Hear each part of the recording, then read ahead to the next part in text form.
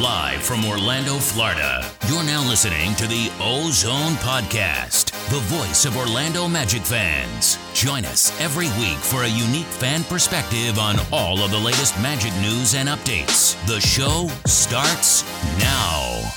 Welcome back to another episode of the Ozone Podcast, brought to you by DraftKings and part of the Basketball Podcast Network. We're your hosts, Al, myself, Anthony, and today we have a very special guest joining us, writer for the Orlando Magic and also director of digital news, Dan the Savage. I like that. I guess Gary Harris coined that one for me, so it's sticking for a while. Yeah. I saw that you had updated the Twitter bio that you had, so you even put the Savage in parentheses. I like that you took advantage of it. But I had a lot of requests, so I'm a man of the people. I had to accommodate all the requests coming in. Otherwise, didn't want any of the Twitter backlash, so went with the Dan Savage, much as in Gary Harris, starring as Gary Harris. I like it. We have to know a little bit more of this long line of savages that you come from. Yeah, no, it's funny enough. I don't have it in my official name title, but I'm actually the third. So I do follow a long line of just Dan Savages, and obviously it's been the family name for quite some time. So I do come from a long line of Savages who are all honored by the fact that our namesake came up during Magic Media Day and was a focal point of social media following that. Dan Savage III actually has a really nice ring to it. Like it sounds like a king in a fantasy land. So Dan, how does it feel to be, actually live and in person and finally being able to do these interviews, in front of the players and not behind just Zoom conferences, and through the computers? No, Anthony, that's a great point. Last season, I just felt like we lost so much, being at a distance, just being a box in a Zoom call. And it was one thing when you had guys you were familiar with. Like, obviously, I've known Vooch for almost a decade. Evan Fournier's been there a long time. Aaron Gordon, I've gone to, multiple all-star events with him, as well as covered him for a long time. But then as you make the big trades mid-season and guys are coming in and, rookies are added, being at a distance and trying to establish relationships is extremely difficult. So, it wasn't until I think about Summer League, the first time I actually stood next to Cole Anthony and was able to get a good size comparison. Really? That's right. Media Day is the first time I meet Gary Harris in person, and some of the other guys that come in. So doing that aspect of the job, meeting these guys in the person, allows you to build a trust level, a familiarity. Guys see you traveling with them. They know, that you're part of the whole thing, and they can delineate you from somebody else. And what it really helps is when I'm doing things like this. Last season, if I was asked to hop on a podcast, it's like, well, the stories I have are the same things that you're seeing on the Zoom press conferences that we upload to the website. So I don't have too much else to add other than my takes. At least now, I have some stories from training camp, have some stories from the game, seeing some things at practices, etc., that I could bring to the table that couldn't do before. Yeah, and that's a really good point because they've mentioned it numerous times that, it's really hard to cover the team not in person. So you definitely get a different feel. Now, let me ask you, you mentioned that you've had these relationships built with Nikola and with Evan Fournier. We talk a lot about the NBA being a business. How much does it affect you as being an individual that do cover these players for a long period of time, that they get traded halfway through the season? Now you kind of have to start over and building those relationships. Does it impact you any differently as, it may with some of the players on the team? No, definitely. I mean, when you get to know some of these guys, there's a trust level. You could go to them on, off the record, get insights from them about the team. What they're really feeling. They become familiar with you. They know, after a while of how you've covered them, that you're fair and balanced and have good intentions. So when you lose that and you lose it all at once, it's a bit of an adjustment. But, for me, I've also been, working in the NBA in some capacity since 2006. So it's not something that's new to me in any way. But when you have that many trades, especially mid-season, it's a big adjustment. So because usually you'll have one or two trades maybe that are big towards the trade deadline, but to have three of them is pretty substantial. So that was a big adjustment. And then, like we were talking about, doing it amidst Zoom conferences makes it tougher because the guys that are coming in, it's harder to have conversations with them and get to know them. Dan, you've been with the team for a while. You mentioned that, you've had these relationships with these players for a long time. Yeah. What would you say is by far your most memorable moment with the Magic? One moment that you can look back to and say, man, like this was special. Yeah. This one's tough because there were a lot, especially, I joined, my first season was the 2008-2009 season. So I hop on, and first year we go to the NBA Finals. Not a bad time to hop on. It was a special time. And I think back to the playoff series in Boston in the Eastern Conference semifinals that year. Boston previously in its history was something that, like, I think it's 32-0 in a Game 7 situation when they were up previously, like 3-2 in a series, and they had home court. There was some long statistic.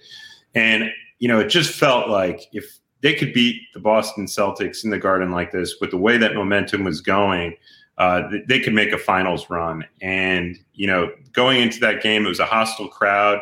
Guy behind me, had noticed that my, media seat, because the fans were right on top of the media seating there, noticed that it said OrlandoMagic.com. It was harassing me the whole game.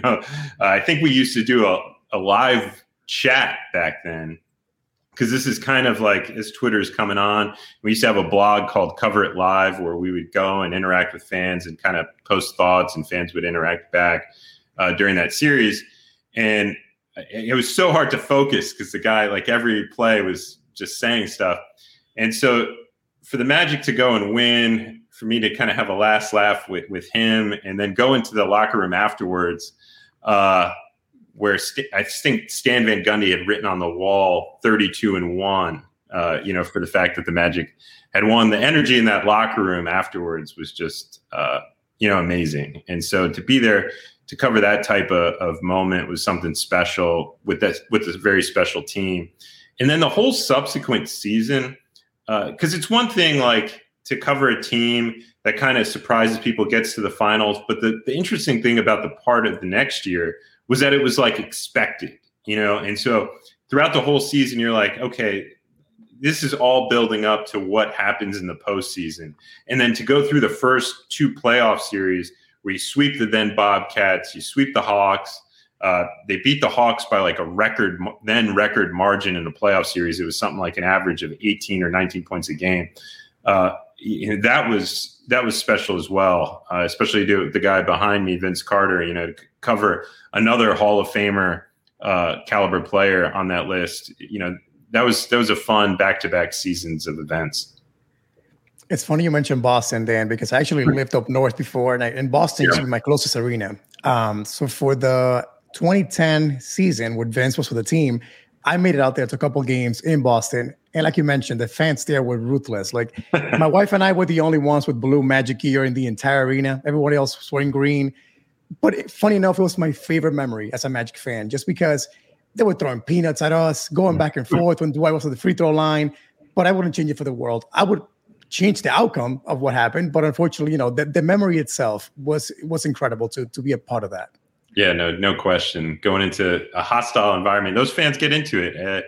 I could tell you, even for the preseason game that we played there to open the season, those fans were into it. So, it's definitely a tough environment to win in. But when you do, for the whole experience, it's all the more special. That's right. By far, to this day, one of my favorite Orlando Magic teams. And there's a lot of, I feel like there's always debates when it comes to Magic fans and thinking about those teams on, what if we would have did this? What if, Rafer Alston played more than Jameer? What if Courtney Lee would have made that layup, that alley-oop layup? Like, what dynamics would have changed? So you being able to witness a lot of these moments personally, if you were to go back in time and adjust, like, you have the Dan Savage power to be able to change a Savage moment, what would be that one moment that you would change in Magic history to where, maybe it could have been a little bit more in our favor? That's a lot. There's a lot of those because you could look at the, Courtney Lee layup. If that goes in, does that alter the way that series goes? Like you mentioned, the Rafer Alston, Jameer Nelson balance in that one, which the thing that I always like to point to fans, because I had this conversation with, radio analyst and former Magic coach, Richie Adebato, kind of while it was happening. And, what he pointed to was the Magic beat the Lakers in both regular season contests that they played them that season. So the 2-0 in the regular season of that year against the Lakers. And in both of those wins, Jameer Nelson had played a huge role. So I think what it had to be in Stan's mind was that if we could add Jameer back and even get, a bit of him, he was so effective against that team in the regular season that had to play, partial of a role into his thinking of bringing him back in that final series. But for me, like I said, I felt like the 2010 team was so loaded and obviously, came close. I'd like to get another shot at the start of that series because I felt like the way the Magic had to sit for so long in between playoff series, whereas meanwhile, Boston was battle tested going against LeBron and a Cavs team. And they came in, just after this big brutal battle while the Magic were having to sit back. And I felt they were just a little bit more in tune, whereas the Magic kind of had to, gain momentum back as they were going against Boston. So I could look at that series. The other thing that I've always wondered that make a good what if is what if, the Magic decide to keep Hito Turkoglu and still make the Vince Carter trade. That would be an interesting lineup with just how many scorers you could have rolled out there, but with Jameer being able to create his own shot, Vince being able to do it, Turk being a great playmaker, and then still rolling in guys like Petrus, Q Rich off the bench. That would have been Matt Barnes off the bench, et cetera. That would have been, interesting basketball right there. I'd like to see how that all would have, played together. Man, what about you? What would be that one thing that you would go back in time for? I was just going to say, it's funny he mentioned that because that's my number one, what if in Magic history, just because, again, I'm a huge Vince Carter fan and I really, really wanted Vince to have another shot to get to the finals. Again, that's the one thing that I, as a fan, unfortunately never got to see Vince make it to that stage. And I really thought that year they had that chance. Now, things didn't play out. My thinking was reload, try it again the following season. And if you guys remember, when it all went down, it was just a weird timing, right? Like the team was kind of a flu virus that kind of hit the team in December.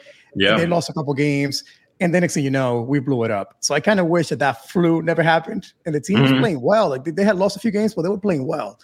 I really think if they would have kept that team together, they would have made some noise once again in the Eastern Conference. And you never know how things play out towards in the playoffs and towards the finals. But I really think that Magic team deserved more time. Yeah. Yeah, I really wanted to see, if I can go back in time, I would really want to see what a Trace McGrady, Dwight Howard lineup would have looked like. That's a good one too. Thinking back, and I know that the relationship between John Weisbrod, Trace McGrady was really, really sour, and there was like a point of no return. But just thinking, Trace McGrady had made a comment that I want to play with the best center in the league, and he really felt that was Yao Ming.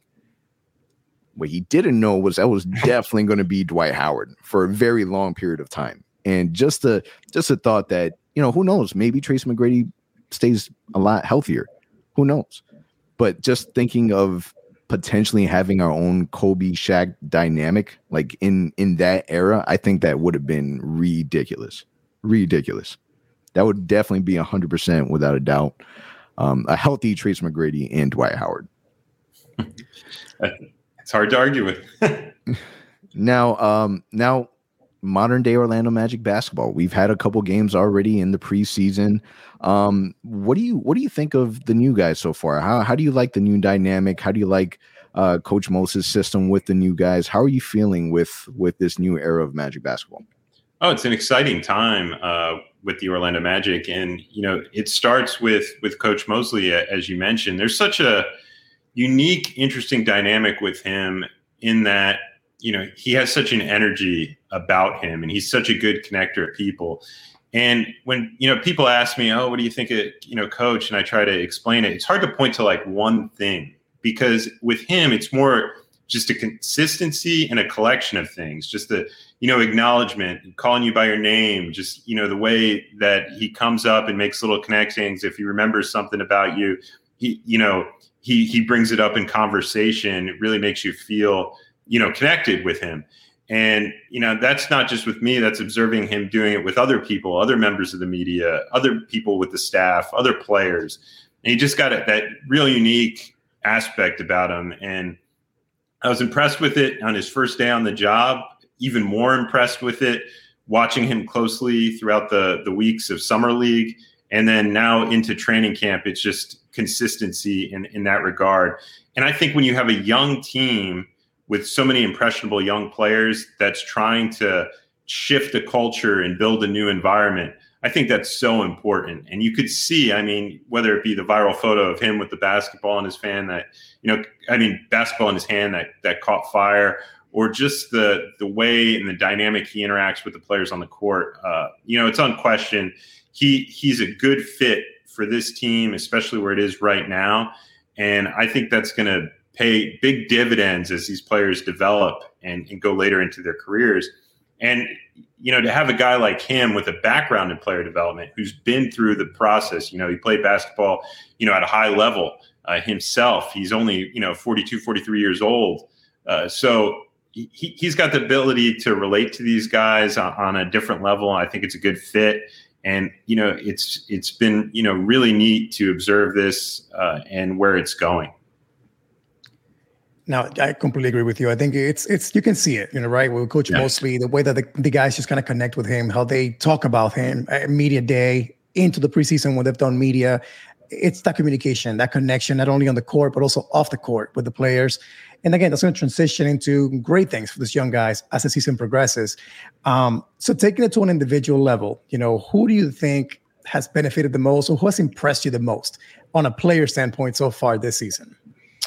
Ooh, that's tough. I've been really impressed with the fact that, Mo Bamba's never had a true offseason where he's really been able to focus on his craft. And so this was going to be his first offseason where he'd be able to really work on it. And, he's going to have a new staff, a fresh start.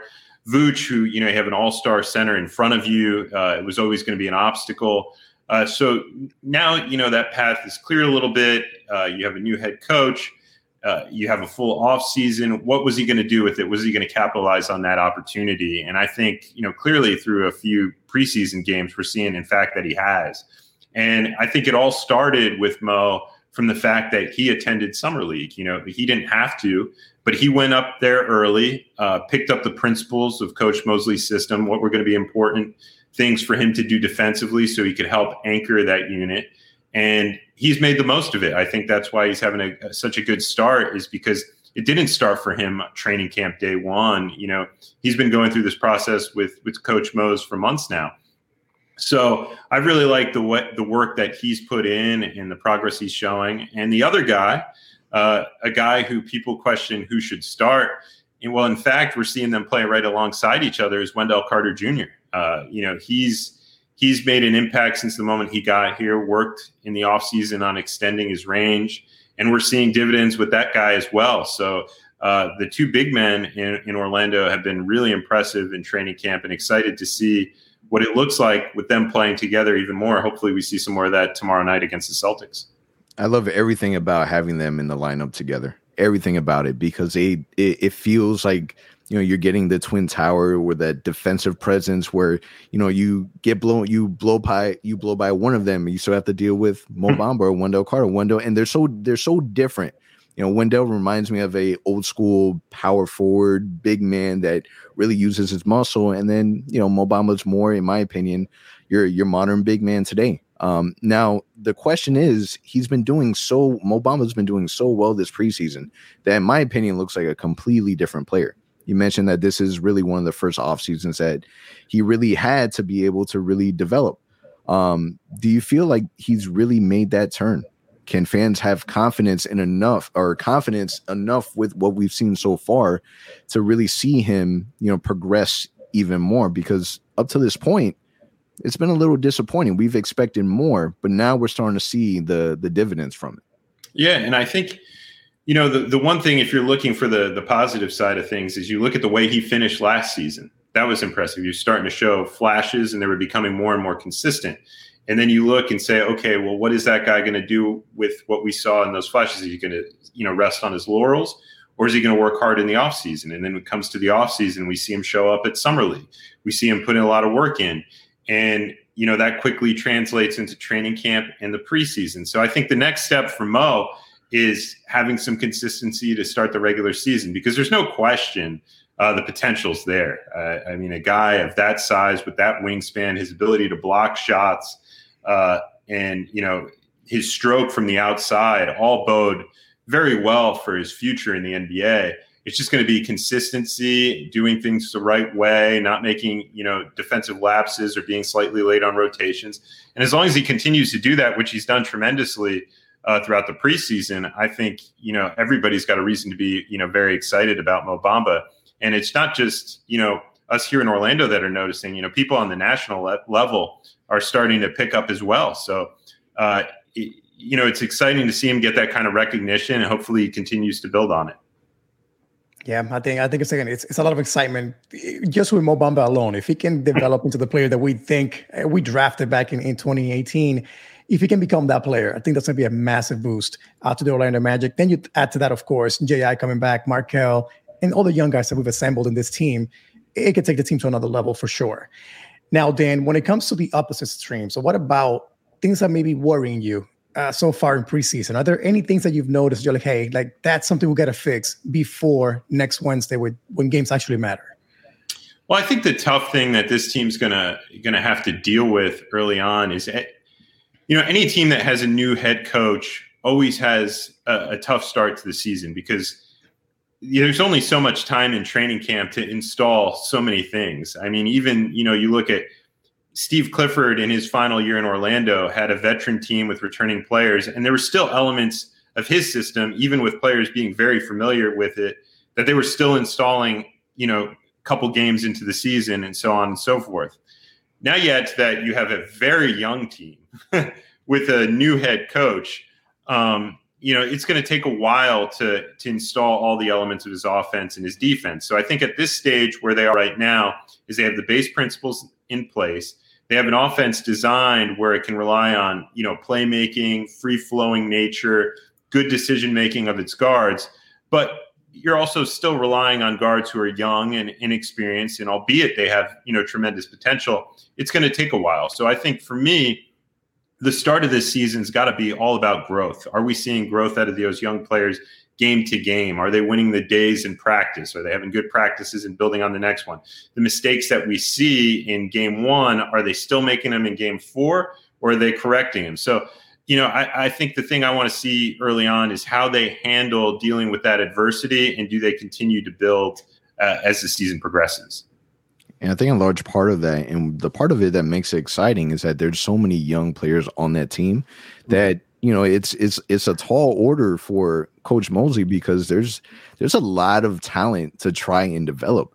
How do you see him focusing on so many different players? Is he really capable? Is any coach really capable of trying to develop 7, 8 really young players that, could potentially have a really high ceiling? Well, if there is a coach, I think it's him. That's his background, and that's the type of staff he's brought in as well. A head coach often gets the credit and the blame, but a lot of times, assistant coaches, have tremendous responsibility as well. And he's brought in a really good deep staff, and you can notice that right away in Summer League with the way that these guys operate a practice when they're called upon to do their, research on a team, or give their scouting report, or give their take of the practice plan for the day. He's got a good staff underneath him that I think is going to help cultivate this, because you're right. It's not just always going to be one guy, although I believe he's a great leader and will help set the tone, but he's got a good staff underneath him. And I think the other part to it is that as you look through each position group, there is a veteran presence there. So if you look at the center, you've got Robin Lopez working with those big men. And I think having a guy like him who you got to bang with every day in practice is a valuable asset. You look at the wing positions and having Terrence Ross and Gary Harris and their presence there. And then you look at the backcourt, having a guy like Etuan Moore, who's been on both sides of this thing. He's been with a young, rebuilding Orlando Magic group back in 2014-ish, all the way fast forward to a Suns team last year that's young and finding its way to the NBA Finals. So each position group has that balance. He's got good assistant coaches and a head coach who's got a background in player development and high basketball level experience himself. So I think you got a good a group here. And that's without mentioning, Jeff Weltman, John Hammond, their staff that they've built from a front office perspective. I really like the way things are shaping out here in Orlando for the future of this franchise. And it's funny you mentioned Etuan Moore. He's one of the guys that we've heard Jalen Suggs now referred to multiple times as a guy who's on his year, working with him after practice, getting him to get better in his game individually. Talking about Jalen Suggs here quickly, I'm going to add to that as well. Our other rookie, Franz Wagner. What are your thoughts so far for them in preseason? I know fans are kind of worried a little bit. The stats haven't been there. But of course, it's preseason. Again, none of it really matters. But what are your takes so far on Jalen Suggs and Franz Wagner early in the season? Really, really excited about both of them. And, this is one of those things we were talking about at the beginning of the show where it's like, when you're traveling, do you pick up more? And, definitely in this case, it definitely applies. So I could tell you from being at Summer League, one of the fun things about being at Summer League in Vegas is wherever you're sitting, whether it be out to dinner at a restaurant or, at a media table and the people next to you, you're always sitting next to somebody's scout, somebody's video guy, some guy from a third-party company that has the software that's going to peg who the next NBA superstar is. You got all that all blended together. It's like a diehard hoops fan's dream. So I love Summer League for that environment. And I can tell you at the start of this thing, everybody, and this is just strictly removing any Magic people from the equation. I'm not talking about anybody affiliated with the Orlando Magic who may have some sort of, bias towards the success of these players. And I cannot tell you how many times somebody was like, we either had Jalen Suggs number 1, 2, or 3 on our board. So excited for the future of this guy. We had tremendous conversations about him. Love his character and makeup. Love what he could do. Franz Wagner, our analytics people had this guy marked as, a steal of the draft, a perfect, player that's going to make other players around him better. Would have an immediate impact if you threw him in on a veteran team because he knows how to cut, knows how to move away from the basketball, and just has innate abilities you can't teach. So, that was kind of, you love to hear that secondary confirmation from other sources that it's not just you who's seeing it or, people with the team that's seeing it. It's coming from every direction. And so then I think you add to that, having watched these guys closely, there's a lot of elements to their game, I think, that a lot of other rookies would struggle with. So, look, Steve Clifford used to say this all the time when he's here. He's like, any player in the NBA can go and put up hollow stats. These type of guys are not going to be hollow stat guys. They're going to contribute to winning basketball. They both play, they're both going to be two-way players. Jalen Suggs has the willingness to, fight through screens defensively, make tough plays. You could see the fact that he was both Mr. Basketball and Mr. Football in the state of Minnesota, during his high school career. He plays that way. He plays like that kind of physical presence. With Franz Wagner, I think he's going to suffer a little bit early in his career while the Magic are trying to figure out the lineups and you have point guards who are trying to figure out the system, just in the sense that he is such a good cutter. And if you look, there's times he's going to the basket that if he were with a veteran point guard, they might find him right away. Or, if everybody was familiar with the system, they know what he was doing. He's not going to make mistakes. And that's, valuable to have. Will he, flash immediately in the points and those type of things right off the bat? That'll be interesting to see. I don't know the answer to that question because obviously in preseason, that's not the focus is like, let's get Jalen 30 or, Franz Wagner 20, et cetera. But I like the cerebral nature of both those players. And I think the long-term future for them both is extremely bright. And I think Magic fans should be excited about both of them. Another week of the NFL season means another shot to win big at DraftKings Sportsbook. an official sports betting partner of the NFL. New customers can bet just $1 on any NFL game and win $100 in free bets if either team scores a point. The last 0-0 tie in the NFL was all the way back in 1943, so I'd say this is a no-brainer. If Sportsbook is not available in your state yet, DraftKings won't leave you empty-handed. Everyone can play for huge cash prizes all season long with DraftKings Daily Fantasy Sports. DraftKings is giving all new customers a free shot at millions of dollars in total prizes with their first deposit. All you have to do is download the DraftKings Sportsbook app now using promo code TBPN. Throw down just $1 on any NFL game and win $100 in free bets if either team scores a point.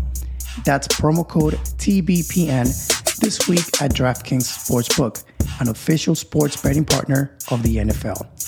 Must be 21 or older, New Jersey, Indiana, or Pennsylvania only, new customers only, minimum $5 deposit and $1 wager required. One per customer, restrictions apply.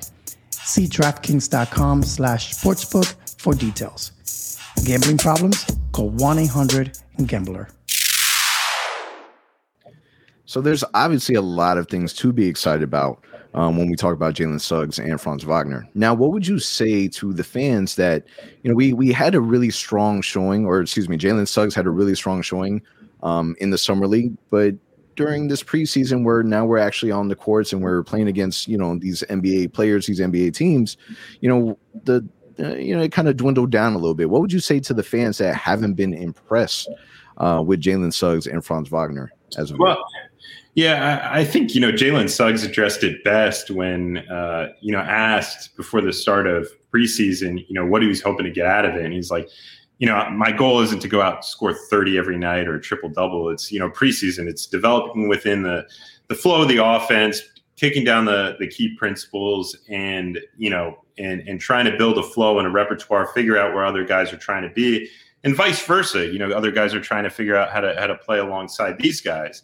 And so kind of where I was going with the Franz thing where, if you plugged him into a veteran team right off the bat, I think he would fit easy because he just does so many of the little things very well and makes other guys around him better. When you're in a nature where, okay, you're still trying to figure out rotations. What's the starting group? You're taking everybody out of that. It's a lot to also ask for young players to then have a consistency in their statistical, flow with them as well. So I think as you see the season start, playing groups start to form, there's a consistency and chemistry built amongst these guys. You're going to see the performance and the statistical stuff start to flow as well. Look at when the Heat were formed with, Dwayne Wade, Chris Bosh, and LeBron James, who are all in the prime of their careers. There was a flow there that took time, and those guys are, at some of the best level. In fact, it wasn't even until season 2 that they really reached their pinnacle. So to be making any sort of judgments off a team with a new head coach that's still developing playing groups, rotations, and stuff like that, and put that upon 2 rookies who've had 3 preseason games that really the practices in a lot of ways are more important than these games in some sense of the effort they put forth towards them, like in terms of like game planning, et cetera, is just foolish because like during a regular season game, for example, the day before's practice is dedicated to correcting those mistakes you've seen from the prior game and, maybe some install for the next game. And then the shoot around is solely focused on the opponent, things that they do, how we're going to adjust to that. Here's what we're going to do in the flow. In the preseason, there's none of that. It's still about installing offense, focusing on that. And then you just, roll it out there against the other team and then make the corrections afterwards. So to base any sort of judgments off those elements is foolish. You're going to want at least a, 15, 20 game sample size into this regular season before you start trying to draw any really valuable conclusions as to the development of certain guys, because it's going to take a while for them to build up a rapport, get used to a certain starting unit, who are the reserve guys, et cetera. And then we could start figuring out as the offense becomes fully installed, as the defense becomes fully installed, what these guys are really made of. And I think it's kind of similar to Cole Anthony during the summer league. I feel, the average fan, they weren't impressed with Cole Anthony, what he was doing. They, we heard the comments of Cole Anthony is not the same. He's too little, like all these little things that they were saying about Cole Anthony. And then preseason comes around, and he's a completely different player. And I think that, the average fan needs to understand that, these things do take time. It's a transition from college basketball to now professional basketball. There is going to be a transition that needs to take place for these guys to get comfortable and to be able to find their way. Now, with that being said, kind of going back to, there's a lot of players to develop and a lot of our young guys have a high ceiling. When you take a look at our roster, who would you say is the most important player for this upcoming season for the team to be successful? And whatever that definition may be. Well, I mean, that's really tough. What you want to see, in my opinion, out of this particular season is you want to see a consistent growth from a lot of the young players, and then have one or two guys emerge that you're like, okay, they're guys that could potentially be, difference makers. And if you get that is a success. If it's trending in that direction. I think the other thing, which you guys kind of alluded to a little bit earlier, is then reintegrating, Jonathan Isaac and Markelle Fultz as they come back from injury. Because in order for this thing to, all really work the way that we want to in the future, it's like not only do you have to have growth amongst these guys, but you got to have the two other guys who can be key factors into this, organization's success, reacclimate and develop well. So if they can reacclimate and come into this, come into the team at some point during this season, and we're seeing steady growth from a number of the young players, whether that be Jalen Suggs and Franz Wagner, who we've talked about, or, guys like RJ Hampton, Wendell Carter Jr., Cole Anthony, Mo Bamba, et cetera. I mean, even Chuma Okeke, who, a lot of people, don't mention as much because he's dealing with the hip thing right now. But as all these guys start to come back and become reacclimated, are we seeing steady growth from the young guys? Because if we get steady growth from, all or a high percentage of these guys, and then reintroduce Jonathan Isaac and Markelle Fultz, if this thing's going to be trending in a nice direction very quickly. So to me, it's just all about growth day to day. It doesn't have to, happen overnight, but just day by day, month by month, or week by week, month by month, are we seeing progression in different guys' games? And if we see that, alongside the reintroduction of the other guys, I think that this is going to be a successful season for the Orlando Magic. Now, if you had to just name one guy that will improve the most between October and April when the season ends, who do you think that player would be? I mean, I'm going to go with Jalen Suggs just because, I think it's going to be evident when you have a young player who's going to have the ball in his hands a considerable amount, and things will be asked for him to create the flow of the offense. I think as he becomes familiar with his teammates, it's going to help him tremendously as his teammates become familiar with him. And then just as he gets the run through of the NBA gamut, you look at the list of guards you have to go up every night and primary ball handlers, it's just brutal. And so as you go through that at least once and have a good sense of okay, what is it like going up against Chris Paul, who can, get in your face and disrupt you? As we saw in that first preseason game, what's it like going up against Marcus Smart, where he's in your face, possession to possession, and the physical nature with which he plays the game, and some of the things the refs might not see because he has a way of doing it about him. He's a crafty veteran. Those type of elements, as you get to see a guy a second time, that's why I was really hoping that Marcus Smart was going to play tomorrow night, was just to see that secondary matchup. Did Jalen pick up on things from the first one? So we'll have to wait for the regular season to see that. But I think for these primary ball handlers or, just guards in general, because obviously he'll play some off ball as well, it really takes a full run through to have tremendous, winning success. And so I think for him, he's going to make a big jump from the start of the season to midway through. Now, Dan, ESPN has the Orlando Magic being dead last when we talk about standings. ESPN and their clever articles. What are you thinking if we were to align the perfect storyline for the Magic and we do get back a healthy Jonathan Isaac, a healthy Markelle Fultz, we have a healthy roster and we start to see the development with our young guys. Do you see the Magic winning more than 22 games? I think what it's going to take for that to happen is that early in the season, the veterans are going to, have to carry the load. You're going to have to see Terrence Ross get off to a hot start. You're going to have to see Gary Harris be, more like the player he was in Denver than his first season in Orlando to help steady the load. You're going to have to see the consistency from Mo Bamba that we've seen in the preseason, Wendell Carter take a step. And then that can help some of the other young guys as they're starting to find themselves and make their ascension. And, then they could kind of balance down. So if you can get out of that, I think you'll have a more successful season than, perhaps whatever statistical basis that ESPN's using for that type of article. So I think that's what kind of nature you're going to have to see early is veterans are going to have to get off to hot starts. And then that'll allow for, as the young players make their progression to kind of level out a little bit and still maintain success. Yeah, I think that you said it perfectly. I think that's what it would take to see the Magic overcome that 22 and a half game prediction that ESPN and other media outlets have given us. They're having us as being one of the worst teams in the East. And again, as you mentioned, if things work out, I can't see that being accurate. And hopefully that will be the case.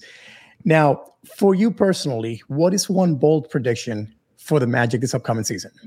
Ooh, bold prediction, hot take time. I haven't really thought about that as much just because, I've been so focused on looking like a player by player growth because I think that's in order for us to really, because obviously look, the Magic could have stayed put with the veterans that they had. And there was a certain ceiling on this group, right? They were only going to go so far. So when you do an adjustment like this, it's to make the potential ceiling higher. So, any goals that you could set forth this season, I think have to be focused towards making that ultimate ceiling that they potentially have, higher and higher. So to me, it's going to be growth. I think one of the things that I would like to see, maybe is just that when we come to the point in the season where they're having the All-Star nominations for rookies and sophomores, that the Magic have a high level of representation both among the rookie base and the sophomore base if they choose to do that. I haven't they've done these world things and international things. I haven't looked to see what the latest iteration of it, but just assuming that that's where the take place at NBA All-Star Weekend, where you had a traditional rookie sophomore game, that the Magic had multiple representation in that game. Because to me, that if they're being seen that way, then things are progressing in the right nature. Now, as we all know, being in Orlando, it could be the case where we have multiple players worthy of that and don't get the representation anyway, because that's the kind of love we can get at times. I mean, Aaron Gordon won the dunk contest, or at least Ty won the dunk contest twice and still didn't get credit for it. So I'm not going to put too much on the NBA All-Star plate because they've shunned us before. But in the sense that if we have multiple guys playing that way, I like what that does for the ultimate ceiling of this team into the future. Yeah, that even reminds me of Cole Anthony getting a snub on the all-rookie, not even the all-rookie second team, where he was close enough to where he was, one player away, was it out? Yeah, I mean, he had 2 game winners under his belt. So I wish people could see what we see. Yeah, just keep close up. Keep sleeping. All right, Dan. So we're gonna jump into our overtime section where we throw out some rapid questions out to you. All right. So this very first one is Shaq or Dwight?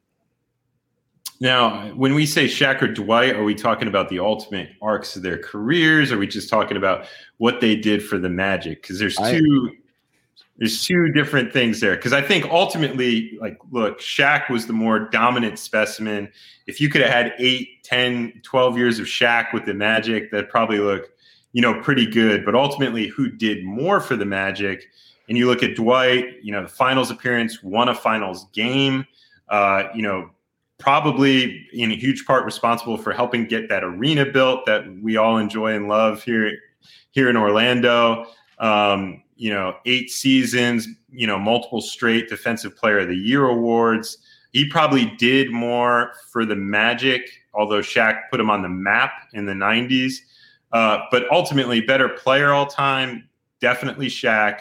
But Dwight, not to be undersold. I mean, heck, I took this job because Dwight Howard was in Orlando Magic uniform. So that's the kind of things that you don't even see or think about in the butterfly effect chain of events. Is just that, like, when you have a player like that, when people are thinking about making career decisions, what organizations do they join? You have a player like that, people, want to hop on board and cover that. So, yeah, I mean, Dwight's impact here was enormous. So was Shaq's. Be happy to have second iterations of either of them.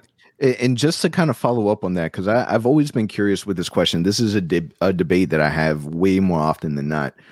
Let's say that the Orlando Magic organization, they decide to lighten the restrictions on the requirements for retiring a jersey. Does Shaquille O'Neal deserve to have a jersey retired in the rafters if the Magic decided to hang jerseys? Yeah, that's a tough one, especially for a team that doesn't currently have any retired. His time was short, but his impact was huge. A lot of people became Magic fans because of Shaq. So that's a tough one, because usually you'd want a player who's like, signed multiple contracts with a team, played that kind of duration, or, brought a team championships. Like if Shaq in his short time won the championship, then you'd say, unquestionably, like, retire his jersey, especially if it were the first championship, for a franchise. But I like what the Magic are doing with the, Magic Hall of Fame and honoring and bringing back guys that way, just because it allows to tell the story, brings a number of people together. And I think those are moments that's special. So the fact that they're, at least finding a way to honor these guys is nice. But I'll be interested to see, as time goes on, who the first jersey retired is. Hope I'm there to get to see that. Now, Dan, I'm going to ask a quick yes or no question here. Okay. Are you ever worried about what Cole Anthony may say during an interview? I'll go yes, because I just want to make sure I hear it, because it's probably amazing. Because it's like, whether it be the bet or, or this or that. I mean, the guy is a quote gold mine. So you just want to make sure. I'm worried that he'll say something and I won't be there to hear it, kind of thing. I want to make sure I'm there for all his interviews. It's a lot of really good sound bites. Really good sound bites. He's like a walking GIF ready to happen. Exactly. What would you say is your all-time favorite Orlando Magic uniform? I'm going the vintage, black pinstripe, star over the eye. Just classic one. When they brought those back, it was one of Victor Oladipo's first years, and they were all in those all black, classic pinstripes. Those to me, I'd roll them out every day. I just play in them, nonstop. Forget it. I'm a big fan of the black pinstripes. Yeah. Really, really big fan of the black pinstripes. Followed closely by the blue. I love the blue version of that as well. Now, last question for you, Dan. Favorite current NBA player to watch? Okay, so this is interesting. I'm glad you brought this up. So I'm a guy that, like, I get really into the draft hype, meeting these guys at the combine, looking at all these guys. So I love watching guys in their first, second year in the NBA. So, like, for example, I was, super into when I first started out with the league, because I started writing for NBA.com from 2006 to 2008 before I joined the Magic, 2008, 2009. And like I had the, then Pacific Division, and it was assigned a lot of Seattle Supersonics games along with the Phoenix Suns. And I remember watching Kevin Durant at the beginning of his career.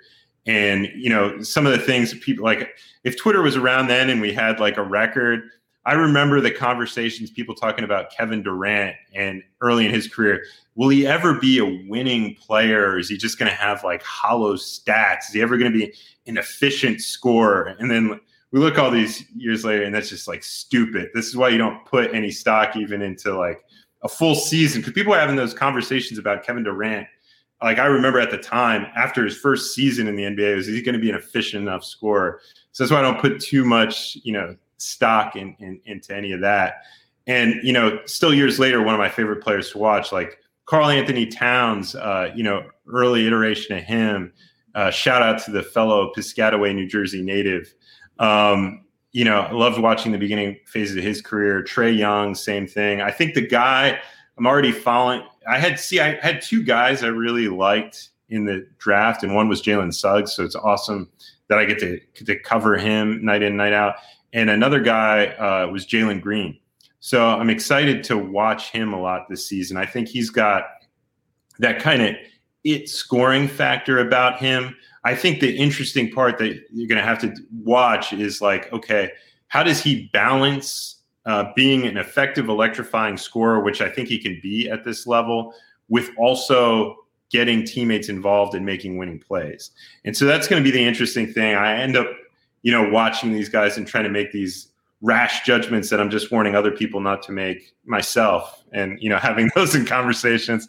But so I'll probably be watching a lot of, in addition to obviously, covering the Magic, watching a lot of him this season. I think I could already find myself, I'm already watching a lot of preseason tape and trying to come to those conclusions. So as well as, the time he played in Summer League.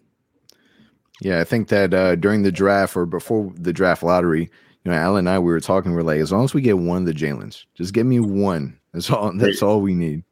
Yeah, no, I'm with you. Like I looked at Jalen Suggs and I'm like, okay, this guy just has like winner written all over him. And the things he does well are what translate to winning in the NBA right now. And it's just like, and not when Jalen Suggs, it's just not all about him. It's about what the team, it's about what wins. And I just think he's going to, as he develops, he's going to figure out just how the perfect times to turn on the switch from I've got to be, a scorer and win my team help my team win by putting the ball in the basket. And then also when to turn it off and, become a facilitator, get another guy going, and then play big on the defensive end.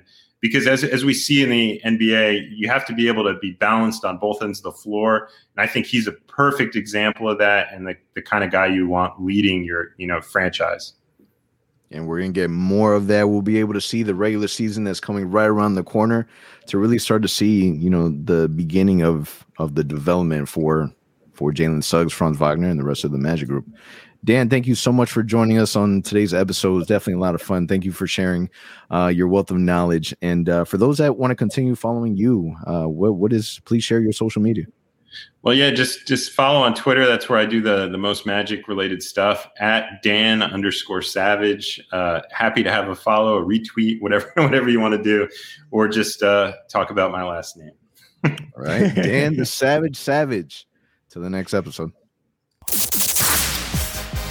Thank you for listening to the Ozone Podcast, the voice of Magic fans. Follow us on Twitter and Instagram at the Ozone Pod. And remember to subscribe and leave a 5-star review on all your favorite podcast listening platforms.